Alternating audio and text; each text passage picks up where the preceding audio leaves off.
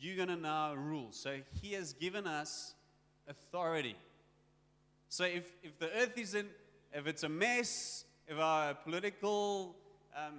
the political arena is in a mess, if your life is in a mess, we actually have the authority. That's what God's saying. I want to hand it over to you. Now, in my experience of being a parent, it's sometimes very irresponsible to hand over authority or to give instructions where this person, if my kid fails, then everyone will be influenced. So what's now happening now in our house is excellent. I love it. Like Eva is 8 years old, Julia is 2. Julia still has nappies, and then I can just tell Eva, can you exchange Julia's nappy? And she does a brilliant job. So I've given her authority, but she's doing an amazing. So yesterday, Eva is away. She's doing the park run with my wife because my wife's so fit. She's just bragging here because we're in the bragging culture. And Eva's not there, and I'm busy with something. I think I'm brushing my teeth, and there, Julia, I think Julia has a nappy. The nappy needs to be changed. And then I tell Nicholas, hey Nicholas, wil jy nie gou hierdie nappy omruil? So very irresponsible.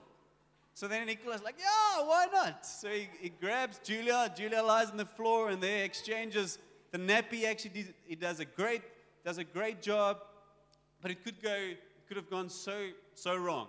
Or often you only find out after a while if the nappy is put on the right way. Who if you've had that experience? You pick the baby up and there's just stuff coming down. Het julle al daai ervaring gehad? Okay, so God gives us authority. Hy gee vir ons gesag. He says, the earth is yours, and I'm trusting you, and I'm giving you responsibility over the earth. So the definition for authority is this: the power or right to give orders, make decisions, and enforce obedience. The power or right to give orders, to make decisions. We see Adam and Eve, they're naming all the animals, for instance. They're making the decisions. They can choose against God. That's maybe giving too much authority to human beings. We can choose against our Creator. We can choose to kill. We can choose life. We can choose death. And then also we can enforce obedience.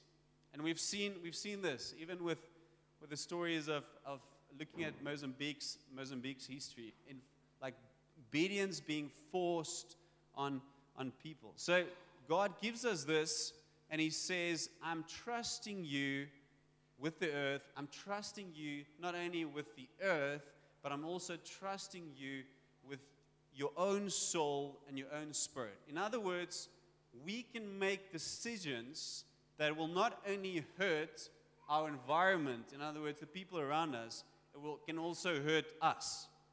So internally, we have authority. We have authority given to us for our souls, for our decisions, where we put our desires, the direction or where we turn to when we love. All of that was given to us, internally and external responsibility. So maybe just to interject here again, just to understand this authority and how powerful it is, because God, He created us in love, in His image. So He needed to give us authority to choose from our heart to actually respond to His love. Because if I don't give somebody the ability to respond to my love, say for instance, I want to have a relationship with George. I like him. I like the way that he presents himself. I like what he's doing in life. And I want to have a relationship with him. So, in other words, I love him. I want to be close to him.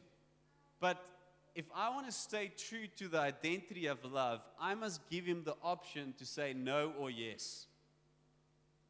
And some of us, like boys, guys, we have experienced that. You have went after this lady, this girl, you thought she's pretty, you thought maybe there's a possibility, and then because of her ability to choose, or George's ability to choose, she chose against you. In other words, she said no. So God had to give us authority over where we will place our love, which things we will love, who we will worship, else he would go against his very character, and that's the character of love. So now we have something very powerful. Human beings have something very powerful. We have authority, and we have the ability to choose. All of us. So this is inherently who we are. And it would have been fine if we always made the right decisions. But now we know that in the beginning, in Genesis, Eve got deceived by the devil and she made the wrong decisions. And then what is called the fall of man happened. So now suddenly Adam and Eve, by being deceived by the devil, they actually chose against God. They said, God, I'm not going to listen to you. I don't believe you are for me. I don't trust you. And I chose against you. And we gave over this authority to the devil. So we have been given authority, but now the devil comes. He actually wants the authority. He wants to rule and reign over earth. He wants to rule and reign over your soul, over everything about you. And he deceives you to not listen to God and choose against him, because he knows if you're not for God, then you are for the devil. You are for him. And in life, there's only two options. You're either doing it for God, you think you're doing it for yourself, but you're actually doing it for the devil. You're playing in his arena. You are playing in his field, on his field. So let's read together Genesis 3, 1 to 10. So I want you to turn to somebody behind you, not only with people that you know. As jy die eerste ry sit, draai na die ry agter jou toe, and then we read together Genesis 3, 1 to 10. Okay, so one person in the group just read together. Okay, maar julle moet bietjie draai. Ons moet gesels hierso. So when you finish, just high five the people in your group so that I know that you finished. Great, you can turn around again. Okay, so now we've been giving authority with the apple of God's, with the crown of God's creation, the apple of his eye, and the devil knows it and he hates it. So then he comes to Adam and Eve. He doesn't storm the Garden of Eden with a bunch of AK-47 warriors. He comes in with what? He wants a thought. He wants to seduce them, to lure them away from God with a thought. He tells them, he says, hey, no, you won't die. God's lying. In other words, you cannot trust God, and God is not for you. He's actually hiding the good stuff. He's only telling you to do this because he doesn't want you to become like him. Not with AK-47 warriors, with the army, but with a thought. Okay, so we're on our journey to getting to this idea. What is the most powerful thought to entertain in our minds in order for us to live like God wants us to live? So then we see they're full of shame. They realize they've messed up. They actually hide themselves. Because now, before that, there was perfect harmony between humankind and God, and they were walking with God, and God was communing with them. There was intimacy. They were speaking with God. God was speaking back at them. And then the shame came, and actually they hid themselves from the very goodness of life, which is God. How sad, what a sad reality. They had everything going for themselves. They messed up. Then they came into the devil's domain, and the devil started taking charge. In other words, he was given authority in the eternal reality over their souls, over their emotions, over their thought processes, and also the external reality, what's happening in the garden and what's happening on earth. They handed all of that over to him because they obeyed a thought. And then the shame and all these things happened because Satan knew if he could win the inner game, if he can win the thought life, if he can win in your heart and in your mind, He will have authority over your life, what you are thinking, what you are feeling, but also He will win in your circumstances.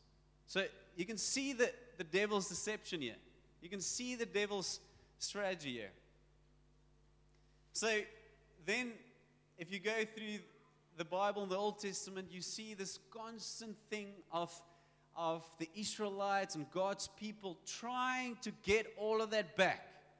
Trying to get the authority that they've given over to God back. So God says, hey, you're actually just going to hurt yourself.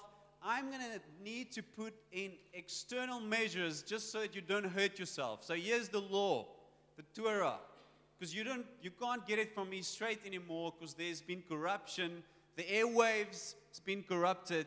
You won't be able to hear me as clearly. I need to give you something. So I give you the Torah, the first 5 books of the Bible. It's full of different laws. And by that, you'll be able to be safe. And you'll be able to be obedient to who I am. And you won't mess up too much. But then we see it's been always God's desire to actually get back into our thoughts, into our minds, and into our hearts. If you read the prophets, you read that God's constantly speaking to His people, hey, I want to get back into their lives. I don't only want to control them by laws, because I want to be with them. Moses had to build the tabernacle, the temple, because God wanted to be with them, because He is love, and love, if I'm loving my children, then I want to be with them. And if I can, I want to be in them. And that is who God is. So we read in Jeremiah 31:33, we read exactly this. He says, this is the covenant that I will make with the people of Israel after that time, declares the Lord. I will put my law in their minds.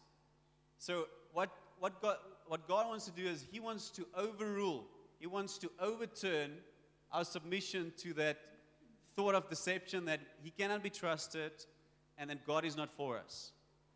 He wants to rewrite. He wants to format the hard drives of our minds to put Himself in there, to put His law. And law, when you think of law, just think of God's ability to communicate with us. And I will write it on their hearts. So, minds and hearts. Can you see God was wanting to get into His people again? I will be their God. So there will be a relationship again. There will be communion between God and mankind again. And they will be my people. No longer will they teach their neighbor or say to one another, know the Lord, because they will all know me. Because He will be in them. From the least of them to the greatest, declares the Lord. For I will forgive their wickedness, and I will remember their sins no more. Powerful. So this is the desire of God, is to be in us, in our minds, our hearts, and to remove all the sin, everything that's been put between us and God, all those obstacles, all the confusion, all the shame. He wants to remove that to get into us. And then we see that Jesus did exactly that. And we know this story. So Jesus on that cross, He dies, He speaks a blessing, He speaks forgiveness to the people. And through the cross, the atonement for our sins, that is the cross, we can actually be, we are squeaky clean, and we can be in the presence of God. We have access to God through Jesus. And not only is Jesus on the cross, He's also raised on the third day, which represents the victory over the devil, which also includes giving us back the authority that we lost in the Garden of Eden. So I want to read to you this scripture in Revelations 1:17-19. It says, when I saw Him, so it's John speaking, seeing Jesus, I fell at His feet as though dead. And then He placed His right hand on me and said, do not be afraid. I'm the first and the last. I am the living one. I was dead, and now look, I'm alive forever and ever, and I hold the keys of death and Hades. So Adam and Eve gave the keys to the devil, saying, hey, you have authority over our souls, and you have authority over the earth. But then Jesus died on the cross. He paid for the sin. He paid for everything, every transgression, everything we did wrong. And then he went down to Hades. He kicked the devil's butt. He took the keys, and he says to the people that's with Jesus, hey, I have all authority. Authority over your souls, authority over your family. I'm giving it to you if you stay and remain in me. It's already a powerful thought. Okay, do you follow this journey? So we need to look at how Jesus modeled this life, how he modeled this thought life, how he modeled this life of feelings, because it's so important to not only think of, okay, great, in my mind, I know that God is good. Sometimes we know that God is good in our minds. If I ask you, who of you believe God is good? You'll say, all of you would say, because you're raised in church, you're amazing. You know the answer is always, yes, God is good. But then you experience some difficulty. Maybe a loved one dies, or maybe you don't get that breakthrough that you're praying for or fasting for, or maybe you just struggle with your relationships. I don't know what you're going through. Then the thought is still, oh, it's incredible. God is good, because that is what the word says. You've been taught well by our parents. But in your heart it says, it actually doesn't feel that way. And then often our hearts, because we relate to God through our hearts because he's relational, the heart, the feeling that doesn't feel that way overrules the thought in our minds. Okay, so we need to look at Jesus' life and see how he models, and also how the Father speaks to Jesus, so that we can understand that there's a powerful thought that we can keep in our minds as the truth, but also in our hearts as the truth, so that we can do what God has called us to do. Because we are in the context of obedience. We're talking about this in the context of obedience. We need to change this city, by the way. We need to change George. We need to change Mozambique. We need to see just justice being done in South Africa, in the world. But it often starts here and here. So that's where we go.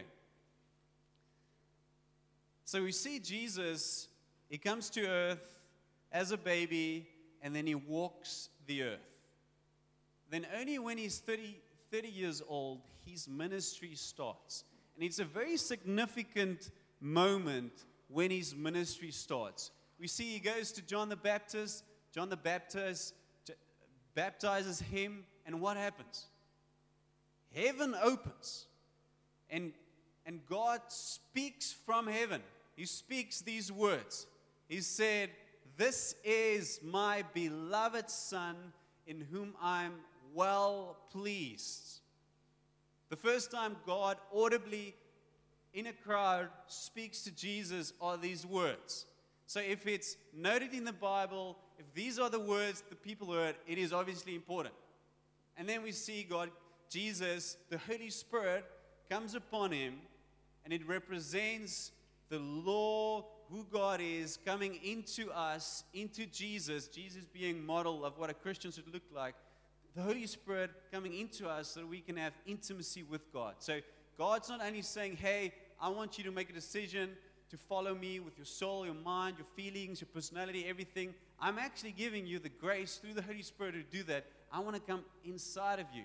And we see because of the anointing of the Holy Spirit, Jesus does all the miracles as a model for us on how we should go about doing life. You cannot do it without the Holy Spirit. You cannot do anything that is going to have a significant impact in this life without the Holy Spirit.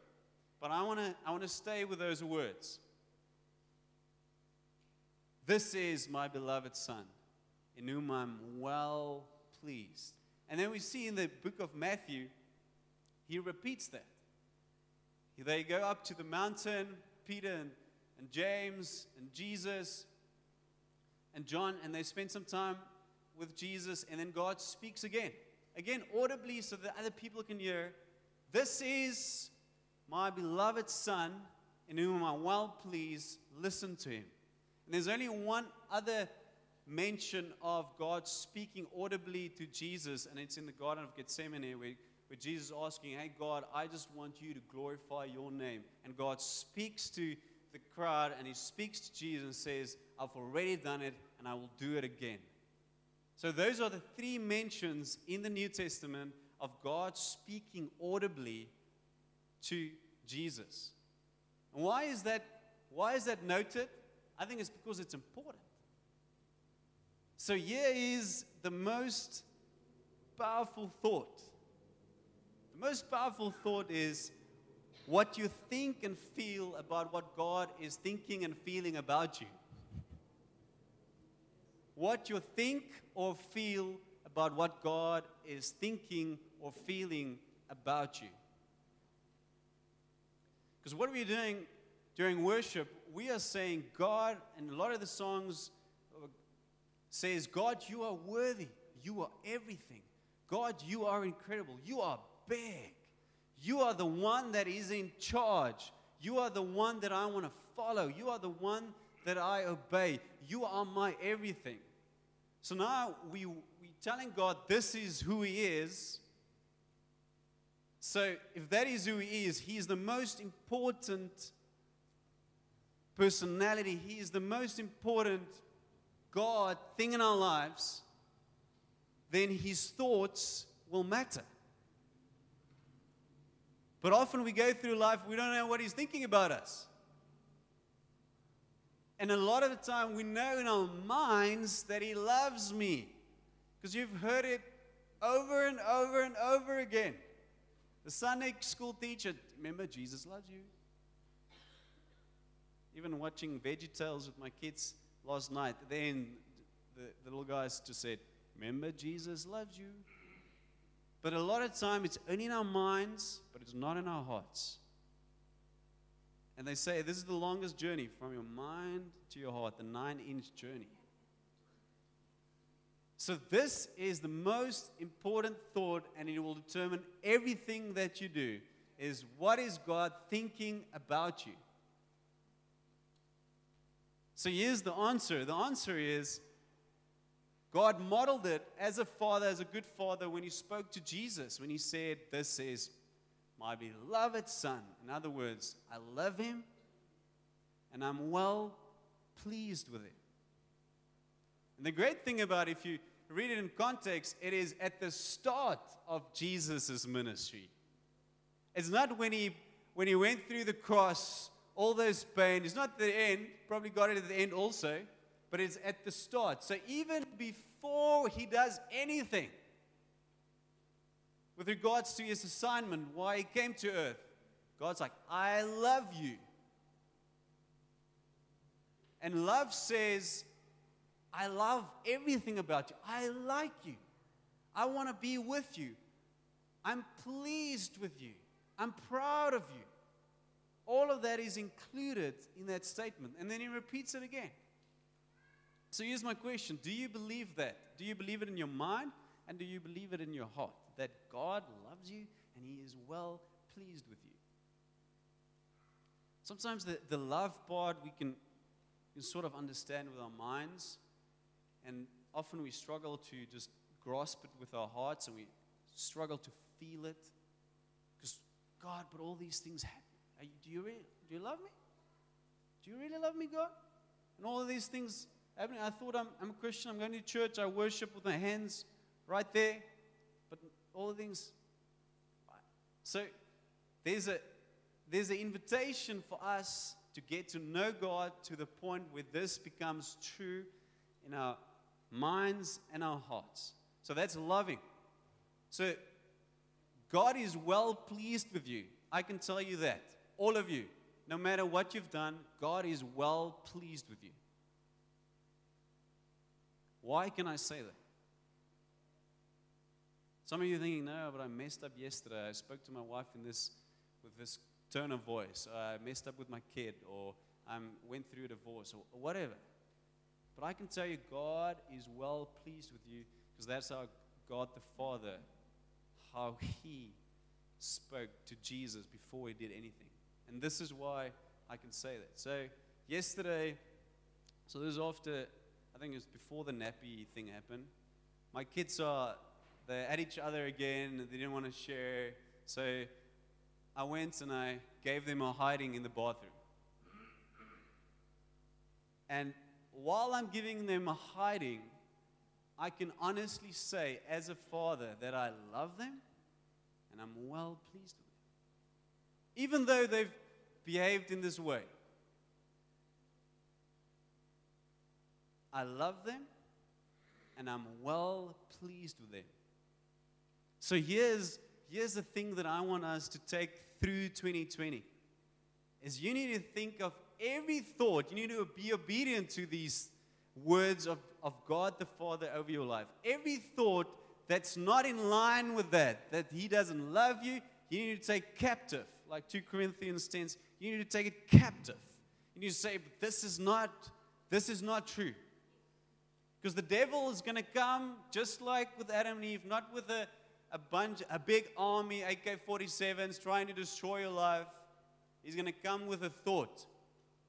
And yes, he uses circumstances. So your circumstances are falling apart, your financial situation is falling apart. So then the devil is not interested only in destroying your circumstances. The devil is interested in getting into your heart and into your mind. So you're like, oh, great. So in these circumstances, I can say, God loves me. Okay, so I'm going to give you 5 things that clouds this truth. The one is, you're not fully surrendered to Jesus. If you're there, you know that. Somewhere down the line, you're going to get deceived because you are not fully surrendered to Jesus. So you just go, hey, God loves me. He is good. I can trust Him. He's for me. Let me just surrender everything to Him. It's the best decision you're going to make. It's hard. It's sacrificial. But you need to do this. We all get to that place every now and then. Oh, shucks. I actually try and be in charge of this area of my life. I'm a horrible leader in being in charge in that place. So the second one is sin. If you are willfully sinning, what's going to happen? The devil's going to use the sin. He's not only interested in the action. He wants your mind and your heart. So this is how, for instance, you deal with pornography. So now you failed. You watch pornography. So the devil is like, great, I've got this guy. He's watching. He is addicted to pornography. But the thing that it's actually after is where you get to the point, and this is where the big open door happens, is where you say, I'm a born addict. This is my identity, and God doesn't love me. He doesn't care with me. He doesn't care about me. He isn't well pleased with me. And if you get to that point, then the devil has you. But when you watch porn, you just say, okay, sorry, Jesus. I'm so sorry. I hate watching porn. I know this is not who I am. And I know you still love me. And I'm not going to be like Adam and Eve, but I'm going to take Jesus' atonement on the cross. I'm going to take His death serious. And I'm going to go to Jesus. I'm going to say sorry. I'm going to get accountability. And I'm going to get back at it again. Because you are well pleased with me even if I fail. Unforgiveness. It clouds the words spoken from the throne room and the words coming at you, the words of affirmation that God loves you. Undealt hurt. No, but yeah, God loves me, but when I was 3, this thing happened, and because of that thing, I don't believe in my heart that God loves me. So you need to deal with that. And then, not accepting of discipline. So you don't want God to discipline you. You don't want God to tell you, hey, you know what? I'm well pleased with you. I love you. But I want to change this area of your life. Maybe this anger issue. Maybe this thing the way that you speak to your family, the way that you do this. Because the Bible says if the one who is a father in Hebrews 12, it's because of His fatherly love for us, because we are sons, therefore He disciplines us. And if we don't accept that, we won't be able to hear the most powerful words in all of the universe. God loves me, He's well pleased with me. So the thought that we need to keep in our minds all the time is that God loves me and that He is well pleased with me. So let's say this. God loves me and He is well pleased with me. Okay, let's close our eyes. Let's say it again. God loves me and He is well pleased with me. Just while every eye is closed. Lord, I pray that you do a sovereign and a supernatural work right now. That you connect our minds with our hearts now. That we will know, that we will know, that we will know that we are loved by a God that's constantly coming after us. You're not actually even waiting for us. You are right there with us. You just want us to accept this love through Jesus. And God, I ask that you also reveal to us the pleasure that you feel over us in doing everything because you rejoice in who we are as your sons, as your daughters created in your image. So while every eye is closed, if you're in this room and you're trapped by the lies of the devil, you feel like I'm not loved by God, or He's not pleased with me, you're in any of these categories, then I want you to just quickly put your hand up very high.